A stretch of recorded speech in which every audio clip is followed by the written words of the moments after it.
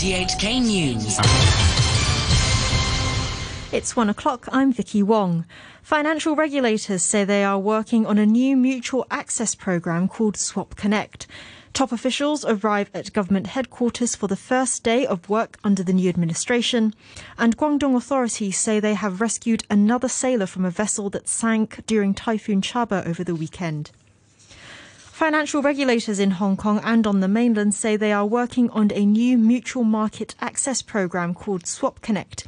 It will allow offshore investors to take part in interest rate derivative transactions with mainland investors so they can hedge against renminbi interest movements.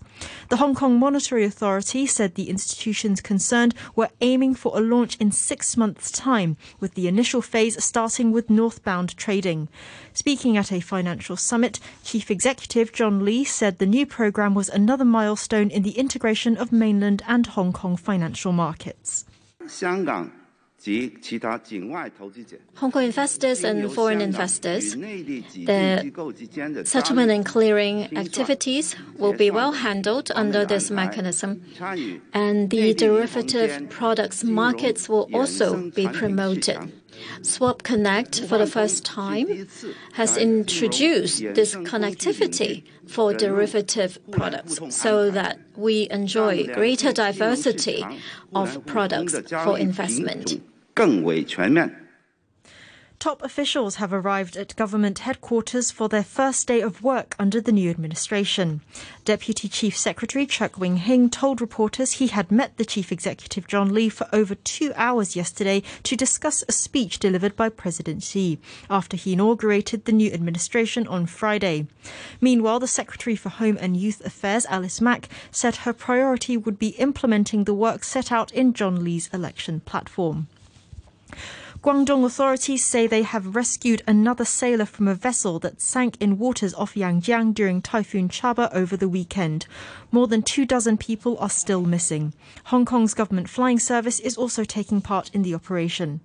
The service's air crewman officer, Cyrus Sito, told an RTHK programme that he rescued 3 men on Saturday. He said usually they rescue people one by one, but since they felt they had no time to lose and it was safe to do so, he hoisted out 2 of the sailors at the same time and then went back down to pick up the third. It was hard for us to work out what would happen next. We didn't know whether they could hold on any longer. Given how tilted the vessel was, I believe they had to use a lot of strength to hold on to the railings. We were very worried about them, especially since we'd already located them. We didn't want to see them fall into the sea right in front of our eyes. The district court has found 6 men guilty on a range of triad-related charges, including claiming to be a member of a triad society. Wendy Wong reports. The defendants have been accused of claiming to be triads and encouraging others to join a triad organisation. They were prosecuted following a police undercover operation that lasted nearly 2 years and ended in July 2018. At the request of the defence, Judge Kwok Wai-kin asked for a community service report, but other cases like these normally result in a jail sentence.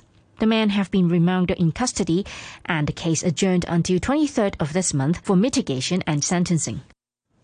The Culture, Sports and Tourism Bureau has sent condolences to the family of Ni Kuang, the novelist who died yesterday at the age of 87. The Bureau said his novels are popular in Hong Kong and have often been adapted for television and film. Macau has announced 3 more rounds of mass COVID testing. In the first round, residents must get tested before 6 p.m. tomorrow. The other 2 rounds start on Wednesday and Friday. Macau authorities reported 68 infections yesterday, taking the total in the latest outbreak to 852. More than 600 testing workers from Zhuhai and elsewhere in Guangdong have been sent to Macau to help. Danish police say 3 people have been killed in a shooting incident in a shopping centre in the capital, Copenhagen. Many more were wounded, 3 of whom are in a critical condition. A 22-year-old local man has been arrested. Police say he was known to them, but only peripherally. Søren Thomassen is head of the Copenhagen police. Around 5:30 today, the Copenhagen police was notified of a shooting incident at the Fields shopping centre in Amager. When we arrived at the scene, we were able to establish that there were many people who'd been injured, and we now also know that several people have been killed.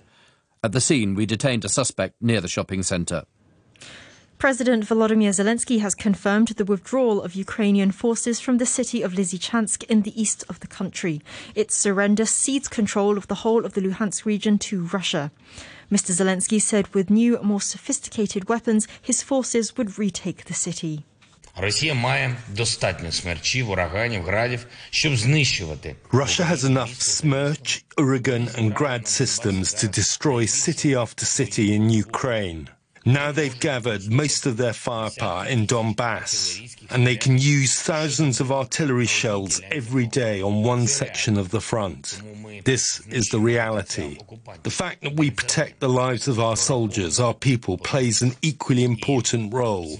We will rebuild the walls. We will win back the land, and people must be protected above all else. But ultimately, we will return, thanks to our tactics, thanks to the increase in the supply of modern weapons. Thousands of residents have been ordered to leave parts of Sydney in Australia due to flooding. Although the rain is now showing signs of easing, heavy rainfall is expected this week. Steph Cook is the New South Wales Emergency Services Minister. For many communities, this is the fourth flood that they have seen in less than 18 months. Some of those images are truly heartbreaking, seeing people's homes, their lives turned upside down again, and their livelihoods very much impacted. Hundreds of people have marched in the American city of Akron in protest at the killing of a black man by police officers. Jayland Walker was shot dozens of times as he tried to flee from a traffic inspection. A lawyer for his family, Bobby DiCello, said unjustifiable force had been used and criticised police for playing footage that appears to show a shot being fired from the car Walker was driving. His name is Jayland, and he's not a monster. They want to turn him into a masked monster with a gun, and we knew that. At the time he was shot, more than 90 or 60 or whatever the unbelievable number will be, he was unarmed. Akron police say while Jayland Walker was unarmed at the time of the shooting, they recovered a gun from his car. Akron Police Chief Steve Mylett says officers believed he had shot at them from the car and feared he was preparing to fire again. When the investigative team arrives, they do an individual walkthrough of the crime scene. Each officer, independent of each other, related that they felt that Mr. Walker had turned and was motioning and moving into a firing position. Voters in Papua New Guinea are heading to the polls for the first national election in 5 years. Prime Minister James Marape is being challenged by his predecessor Peter O'Neill, who resigned as leader 3 years ago under pressure over endemic corruption and a perceived failure to spread mining wealth to the people. A growing political scandal in the UK is raising concerns about the Prime Minister's leadership of his government. Sunday newspapers have published accusations of 6 more claims of sexual misconduct against Chris Pincher, who Boris Johnson had appointed as Deputy Chief Whip, the person responsible for party discipline. The reports say that the Prime Minister's office was informed of the complaints, but Downing Street has rejected claims that Mr. Johnson was aware of the allegations before giving him the job. Mr. Pincher has already been suspended by the Conservative Parliamentary Party after reports he had drunkenly groped 2 men. Here's the BBC's Helen Catt. Chris Pincher has denied the allegations which appeared in the Sunday Times, the Mail on Sunday and the Independent, including claims that he had made unwanted physical advances to 3 male MPs, 2 of them on the parliamentary estate, in incidents spread over several years. One of the men, it's reported, told Downing Street in February about what he said had happened to him, which has raised further questions about what Boris Johnson knew when he appointed Mr. Pincher to a role which included looking out for MPs' welfare. The Work and Pensions Secretary Therese Coffey insisted the Prime Minister had not been aware of particular claims. I'm saying that I've been informed this morning he did not know about specific allegations. As has been well reported, people spoke to him on Friday and in agreement with the Chief Whip, the whip was removed from Chris Pincher, who, by the way, is now under a formal investigation process, and it's important that process is allowed to happen. Downing Street has not denied a claim by the former Number 10 aide and critic of Boris Johnson, Dominic Cummings, that the Prime Minister had laughingly referred to Chris Pincher as Pincher by name, Pincher by nature. It means Boris Johnson will go into a new week facing further questions about his judgment. He will also face his MPs in person for the first time since his party lost 2 by-elections. As for Chris Pincher, he said he is seeking professional medical support and hopes to return to his constituency duties as soon as possible. He has agreed to a request by the Chief Whip to stay away from Parliament while he's investigated. Mainland property developer Shimao Group says it has failed to make a payment on a $1 billion bond that matured yesterday. In a filing to the Hong Kong Stock Exchange, Shimao said it had experienced a noticeable decline in contracted sales. The firm added that it had attempted to negotiate refinancing and waivers, but was unable to make some payments because of market conditions. It said it had not received notice from creditors for accelerated payment and that lenders have indicated they will not take enforcement action at this point. A short time ago, the Hang Seng Index was at 21,743. That's 125 points down on the previous close. Turnover stands at $72 billion. In currencies, the US dollar is trading at 135.13 yen. The euro stands at $1.04, and the pound is worth 9 Hong Kong dollars and 48 cents. To sports, and we start with tennis. Hong Kong's Coleman Wong is off to a flying start at Wimbledon. The 18-year-old kicked off his campaign in the boys' singles with a straight sets win over the American Jonah Braswell. It finished 7-6, 6-2 for Wong, who served up 12 aces in the win. The two-time Grand Slam doubles champion will face the Croatian Dino Prismic tomorrow for a place in the last 16. Elsewhere at Wimbledon, the men's top seed Novak Djokovic is into the quarter-finals after beating Tim van Rijthoven in 4 sets. Djokovic came through 6-2, 4-6, 6-1, 6-2 in a late-night finish. He was on the streak on this surface, and I knew that it wasn't going to be easy. With that serve and a lot of talent, great touch, powerful forehand, he can do a lot of damage, and it took me a little bit of time to get used to his pace. Conditions under the roof are played a little bit different, a bit slippery, and so it takes a bit of time or a bit of adjustment, I should say. But overall, I closed out the match well. Today, the second seed Rafael Nadal faces Botic van der Zandschulp of the Netherlands in the last 16. Nadal beat him in last month's French Open, but the Dutchman is hoping he can come out on top this time. Yeah, I played him in Roland Garros. I think that's his best tournament. So, yeah, I think I got the toughest job I already had. I think this is his least service, but he still won it twice, so he knows how to play on the grass court.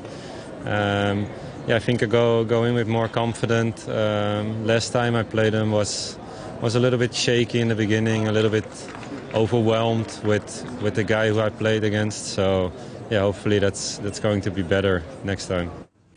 In Formula One, Chinese rookie Zhao Guanyu survived a horror crash at an incident-packed British Grand Prix. The race at Silverstone was won by Ferrari's Carlos Sainz. More from the BBC's Harry Benjamin. After a huge crash for Zhou Guanyu on lap 1 and a lengthy red flag delay, Carlos Sainz finally became a Formula One race winner at his 150th attempt. Teammate Charles Leclerc came home 4th after another questionable strategy call. Car issues for Max Verstappen then saw him finish in 7th, but he still leads the championship by 34 points from Sergio Perez, who finished in 2nd. Lewis Hamilton rounded out the podium, much to the crowd's delight. In football news, the Hong Kong international Tong Kin Man has announced his retirement. The 37-year-old right-back has been a fan favourite at Kitchee.